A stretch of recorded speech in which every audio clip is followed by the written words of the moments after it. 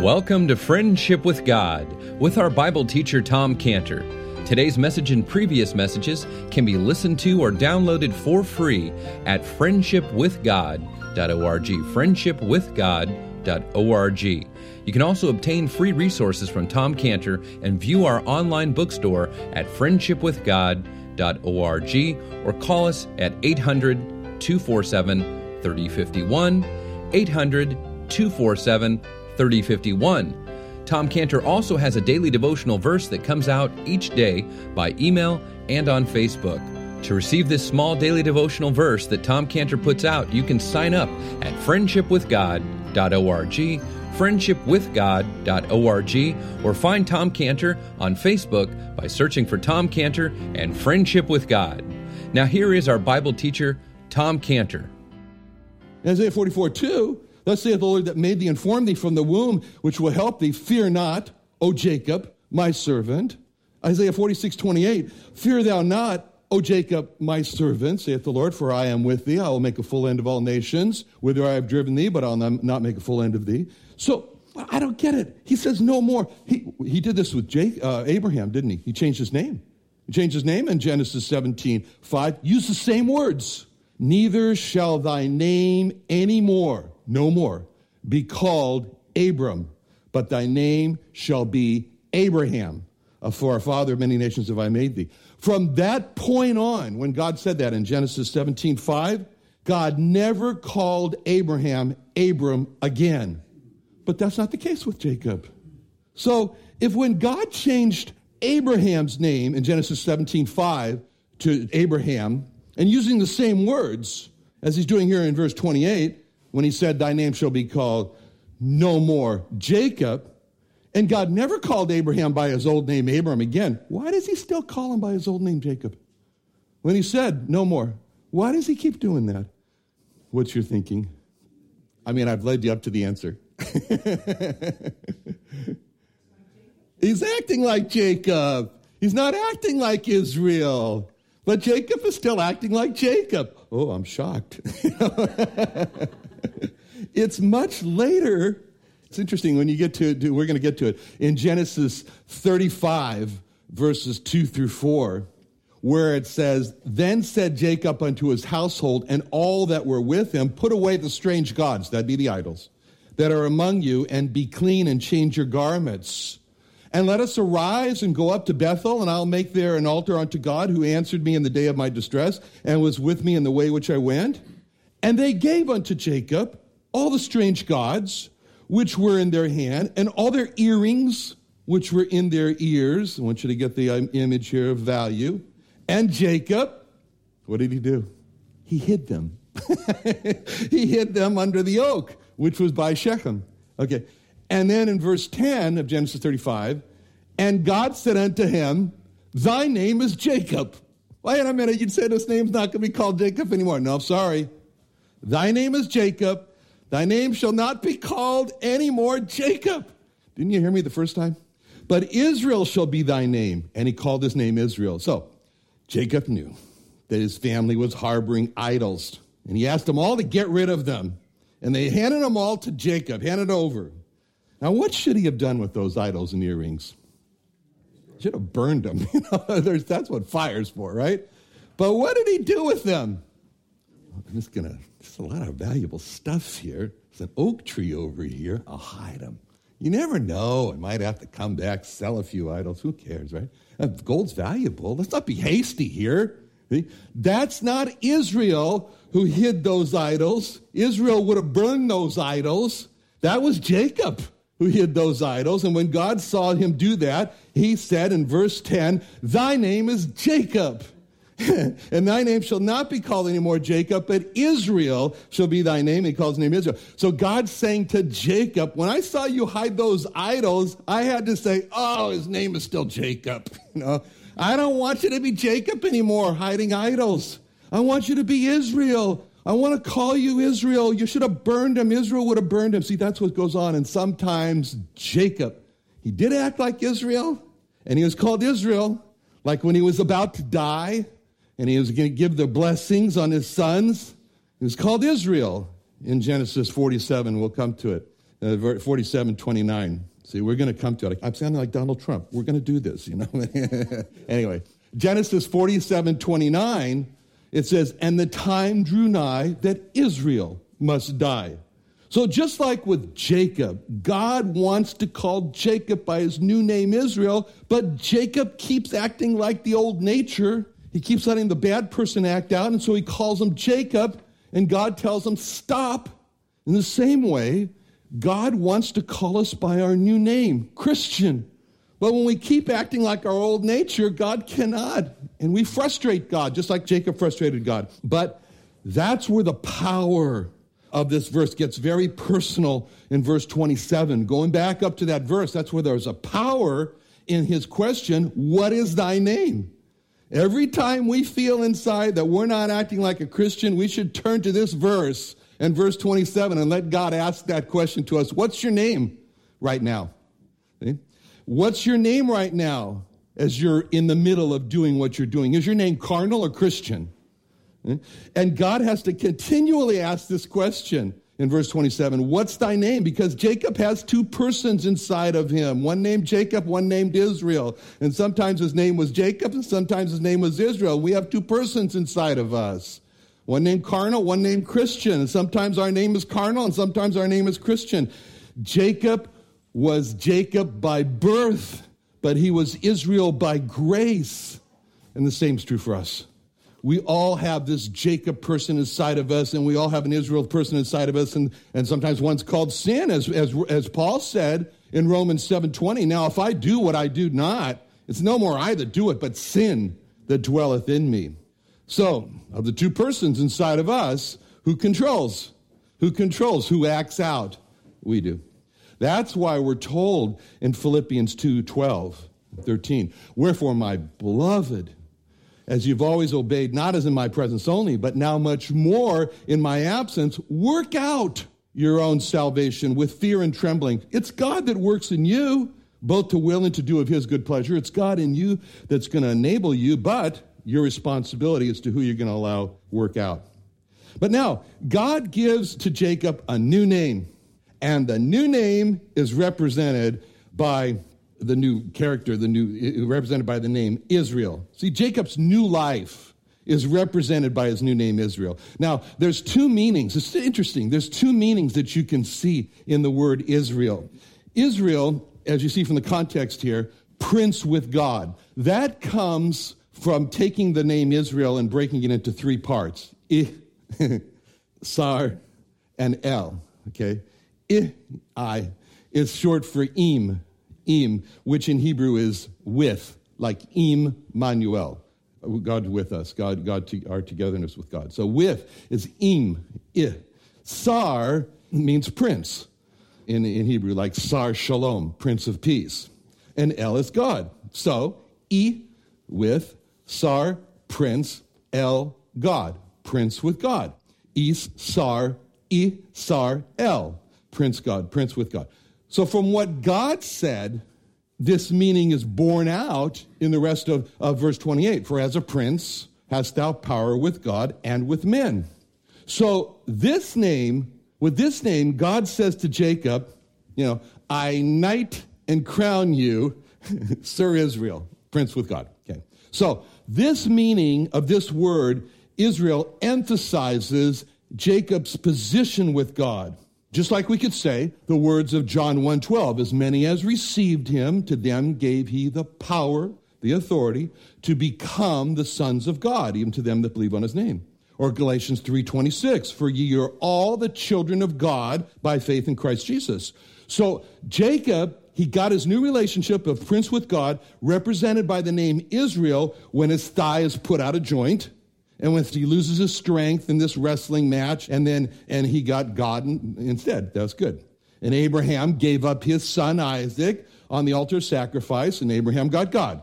And Isaac gave up his preference for Esau, and then when he blessed him knowingly, and he got God. So we can see with this word Israel, the meaning prince with God, it's great because when you think of this, just keeping this meaning, prince with God, it's really got 5 sides to it. It's like a diamond. You turn it, you get a beautiful new reflection out of it. And there's 5 wonderful sides.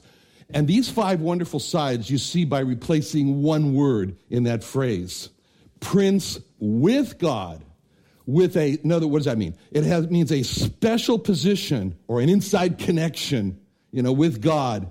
The same is true of us. In Hebrews 10:19, therefore, brethren, we have boldness to enter into the holiest by the blood of Jesus. We have a special connection, right? So prince with God is a special position or connection with God. Now, we can take that word out with and plug in the word alongside.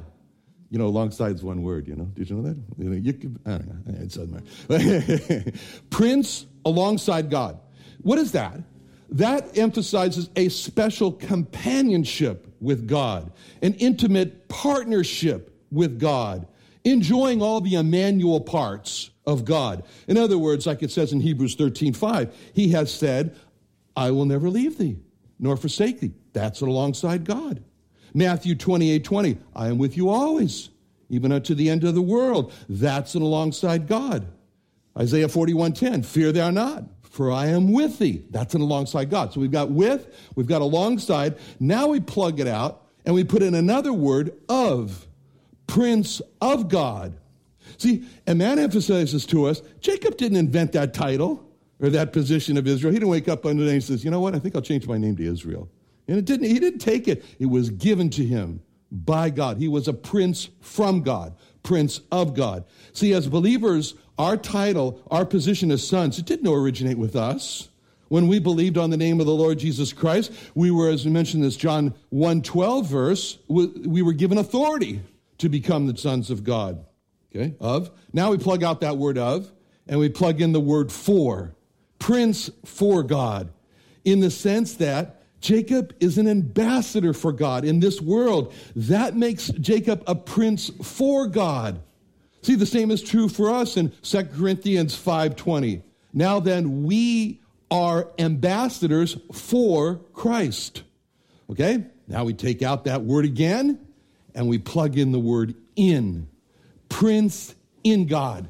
In the sense that Jacob will now find all of his strength, all of his direction, all of his protection, all of his comfort, everything in God. And the same is true of us. As stated in John 15:5, I am the vine, the Lord Jesus said. You're the branches. He that abideth in me, and I in him, the same bringeth forth much fruit. For without me, you can do nothing. So Jacob was a prince with God, a prince alongside God, a prince of God, a prince for God, and a prince in God. Now, that's looking at it from God's perspective. Okay, I knight you, Sir Israel, prince with God. Okay. Now we can look at the name of Israel with a different meaning, which is also borne out, a different meaning from what God said. From God's point of view, he says that. And now we can look with a new position. Okay, now we can take a look, another way to look at the name of Israel. That's from what Jacob said, or from Jacob's point of view, which is how Jacob sees God. Jacob said what his great experience was there in verse 30. The great experience, he said, I have seen God face to face.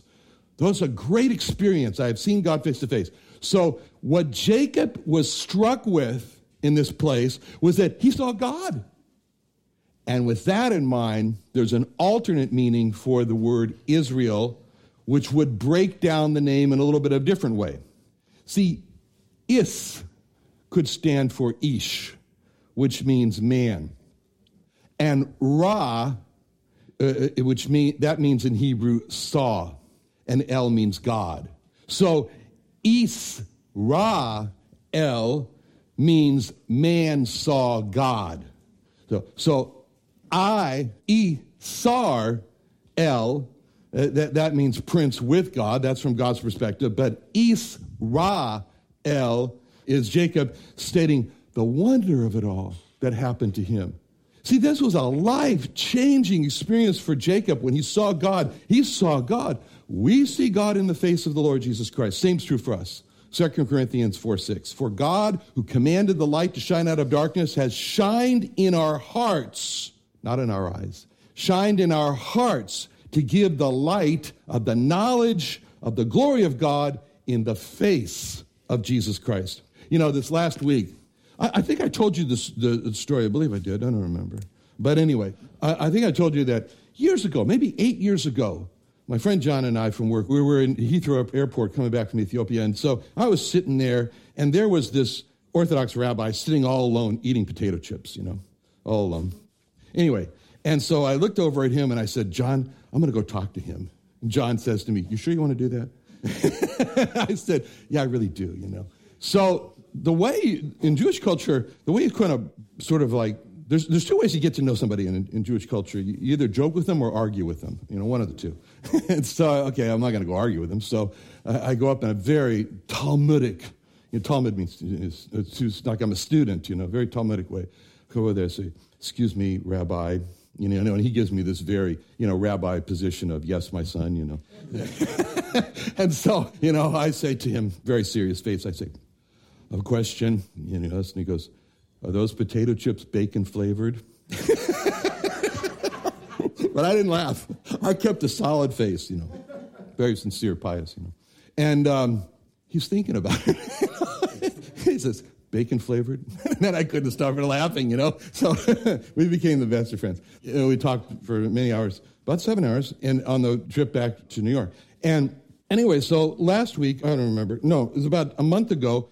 He is has a position in a high school in Mir Sharim. Mir Sharim is the ultra-Orthodox area of Jerusalem. You drive there on Saturday, don't expect to have windshield left on your car. Anyway, so I called him there and we talked about the Lord Jesus as we've done on the plane. And anyway, and then he called me last week and said he was in town. And so I drove up there to L.A.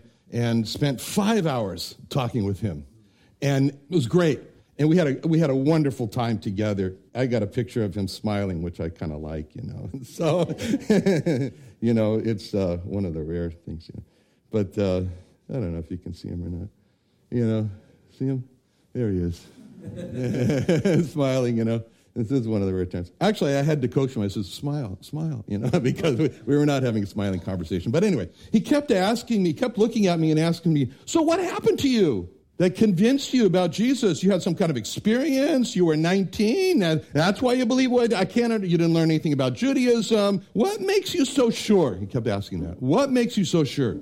All I could tell him is that without eyes, I saw God. Without eyes, I saw God in the person of the Lord Jesus Christ. Without eyes, I continue to see God in Jesus. And when you see the Lord Jesus Christ, God comes in, religion goes out the window. And he kept saying to me, you saw God? He kept saying like that. You saw God? No one can see God and live. And I said, yes, without eyes, I saw God in Jesus. And I got eternal life when I did. Like Jacob, I have seen God face to face, and my life is preserved. So Jacob says something amazing here in verse 30 when he says, I've seen God face to face, my life is preserved. I mean, first, you got to see here, Jacob is clearly saying, I have seen God face to face. There's no doubt what he's saying here. He said, I saw God directly. I'm not talking about anybody in between. I'm not talking about an intermediary. I saw him directly without anyone in between. Jacob said that. He's not the only one in the Bible who said that. Who else in the Bible said he saw God? They saw God. Paul, yes, Paul. Thinking about the Old Testament. Moses, for sure. Who else? Yes, Clinton. Manoah, right. Samson's father, absolutely. Who else? Abraham says, stood yet before the Lord. That's true. Who else? Adam saw God for sure. Is that what you said, Bill? Right. All right, who else? Anybody else? Isaiah saw God. Anybody else? Yes, Clinton? And who else in addition? 70 elders. That's right. That's in Exodus 24:9. It says, then went up Moses and Aaron and Nadab and Abihu and 70 of the elders of Israel. They saw the God of Israel. It says that clearly. It describes him. And then it says in verse 11, also they saw God. And in speaking about Moses in Deuteronomy 34:10, it says there arose not a prophet since in Israel, like unto Moses, whom the Lord knew face to face. Face to face. Manoah, Isaac, you're thinking about the altar. Yeah, the angel that said, hey, don't. Okay. Manoah, as you said, Clinton, it says, Manoah said to his wife, we shall surely die. We've seen God. He didn't have a good, he didn't think it was going to be a good output, outcome there. He saw God. All right. But there was another one who said he saw God. You haven't mentioned him yet. Micaiah. Micaiah the prophet in 1 Kings 22:19. And he said, hear thou therefore the word of the Lord. I saw the Lord sitting on his throne and all the host of heaven standing by him. Isaiah the prophet, as you mentioned, Gene, in the year the king, Isaiah 6:1. In the year that King Uzziah died, I saw also the Lord sitting upon a throne. Jacob sees God face to face. Moses, Aaron, Nadab, Abihu, 70 elders, Manoah, Hannah, Micaiah, Isaiah, they all saw God. They all saw God. But this raises a huge problem. This raises a huge problem because it clearly says, which was the rabbi was saying to me, in Exodus 32:20, and he said, thou canst not see my face, God speaking, for there shall no man see me and live. Huh? Paul said in 1 Timothy 6:16, speaking about God, who only hath immortality dwelling in the light, which no man can approach unto, whom no man hath seen nor can see. Huh? The Lord Jesus Christ said in John 1:18, no man hath seen God at any time. Huh? Paul said, Apostle John said in 1 John 4:12, no man has seen God at any time. I don't get it. It's very clear no one can see God at any time and live. Yet Jacob said he saw God face to face, and 78 other people saw God. So what's the explanation? Manoah gives us the explanation when he explains in Judges 13:8-9. Manoah entreated the Lord and said unto my Lord, let the man of God, which you just sent, come again to us. So he's calling him the man of God. And God hearkened to the voice of Manoah, and the angel of God came again unto the woman. And then it goes on in verse 21 to say, but the angel of the Lord did no more appear to Manoah, and then Manoah knew that he was an angel of the Lord. And then he said to his wife, we're going to die because we've seen God. So Manoah tells us that he saw this special man of God. Then he understood he was an angel of God. And then he knew exactly this was God himself. This is exactly what the Lord Jesus Christ said about himself. In John 14:9, when he said, Jesus saith unto him, have I been so long with you, and yet hast thou not known me, Philip? He that's seen me has seen the Father. How sayest thou then, show us the Father? John 1:18, he said this, no man has seen God at any time. But then he went on. The only begotten which is in the bosom of the Father, he hath declared him, or in the Greek word is unfolded him. So why is it that to see the Lord Jesus Christ is to see God? Because of what's stated in Colossians 1:15. He is the image of the invisible God. In Philippians 2:6, who being in the form of God, thought it not robbery to be equal with God. In Hebrews 1:3, who being the brightness of his glory and the express image, the perfect image of his person, and upholding all things by the word of his power. And John 1:1, in the beginning was the Word, that's the Lord Jesus. The Word was with God. The Word was God.